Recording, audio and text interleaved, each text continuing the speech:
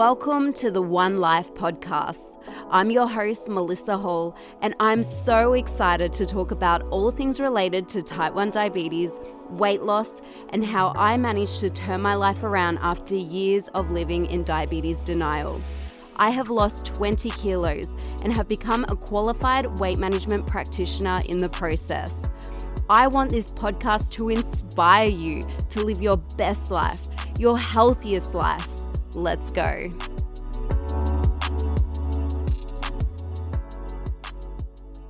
Welcome to episode 2 of One Life. I am so grateful you are here.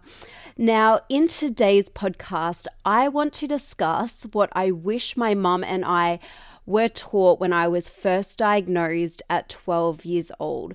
So I have had type 1 diabetes for 22 years now. And, if you've been following me on my Instagram, I've been very vulnerable in sharing how pretty much for the first 19 years of living with type 1, I was just in denial.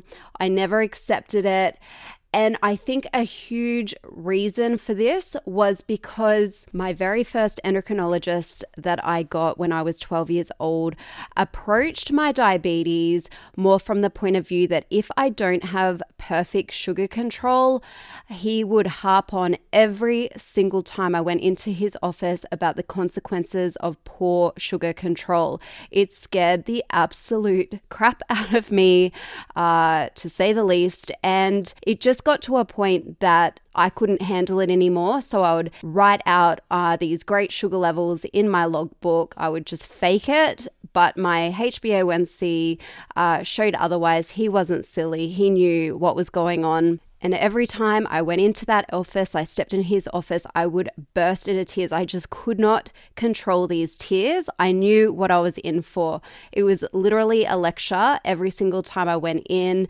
I looked like this crazy sort of moody teenage girl, but I was absolutely petrified of this disease. And it just got to the point that I knew I could never obtain this perfect sugar level control that he was after. So I felt like a failure. And I know my mum was really, really struggling with it too. We have no type 1 in our family. We didn't even know of type 1 diabetes when I was diagnosed.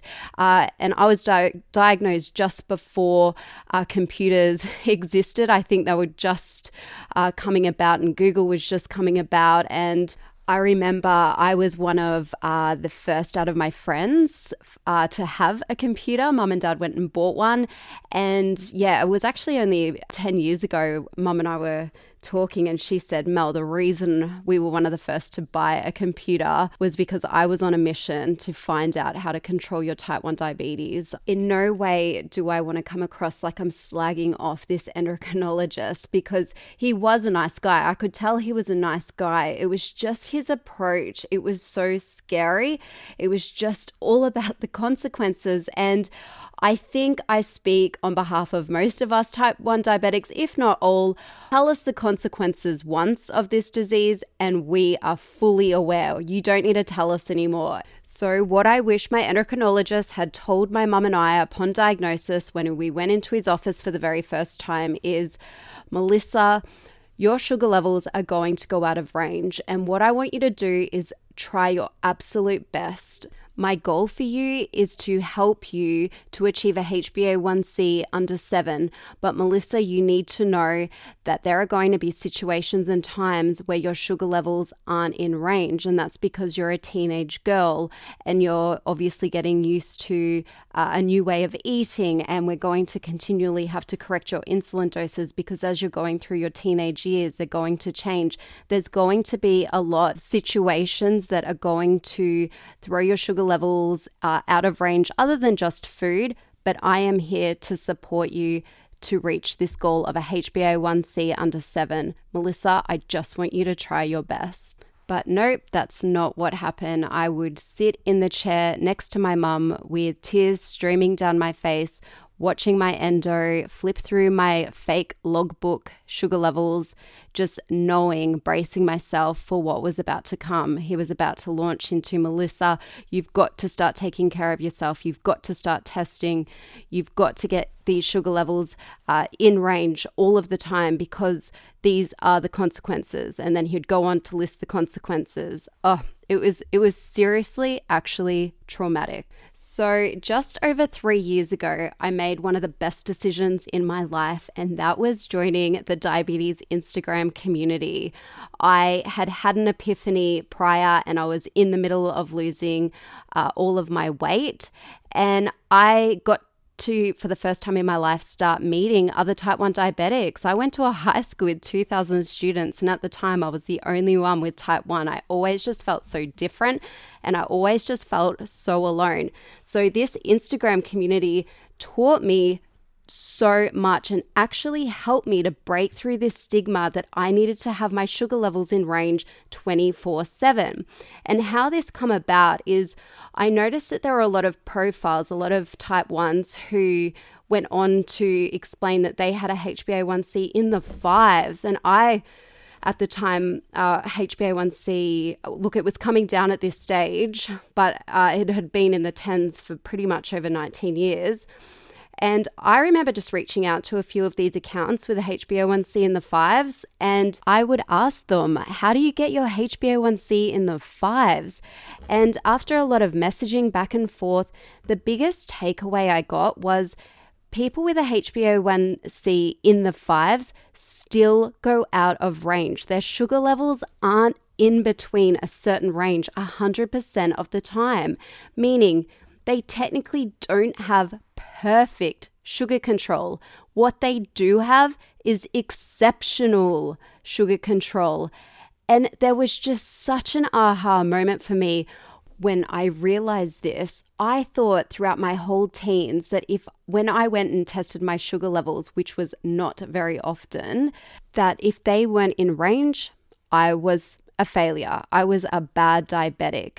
But no, this is not the case at all. And this is a message that I just want to preach today, that you can have a HbA1c in the 5s. You can virtually replicate a non-diabetic. However, in regards to type 1 diabetes, when our pancreases do not produce any insulin, the chances are we are going to go out of range at times for no fault of our own, meaning, again, our hormones, stress, work, family, on and on it goes. So it's not about striving for perfection anymore. It's about striving for exceptional sugar control. And when you test your sugar levels and they aren't in range, just to take a breath and realize, you know what? I have tried my best. I have absolutely done my best. This is just a little bit of an annoyance. This is a part of type 1 diabetes.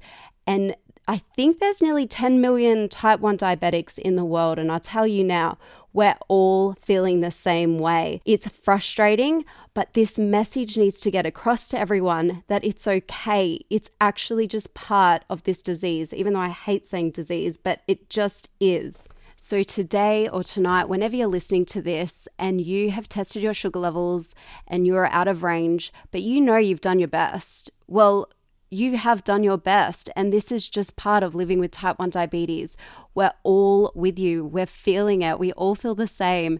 But it is time to get this message across. We need to strive for exceptional sugar control, not perfect sugar control, because perfect in my eyes means 100% time in range. And in my opinion, it just doesn't exist. Yes, I have seen type 1 diabetics with time in range 90 to 95%. But again, that 5%, I hope they're not frustrated by that. I hope they realize that this is just part of living with type 1 diabetes. I said this in my first episode and I'll say it again. I have the utmost respect for anybody living with type 1 diabetes. I know some days can be very incredibly hard, but I am so freaking proud of you.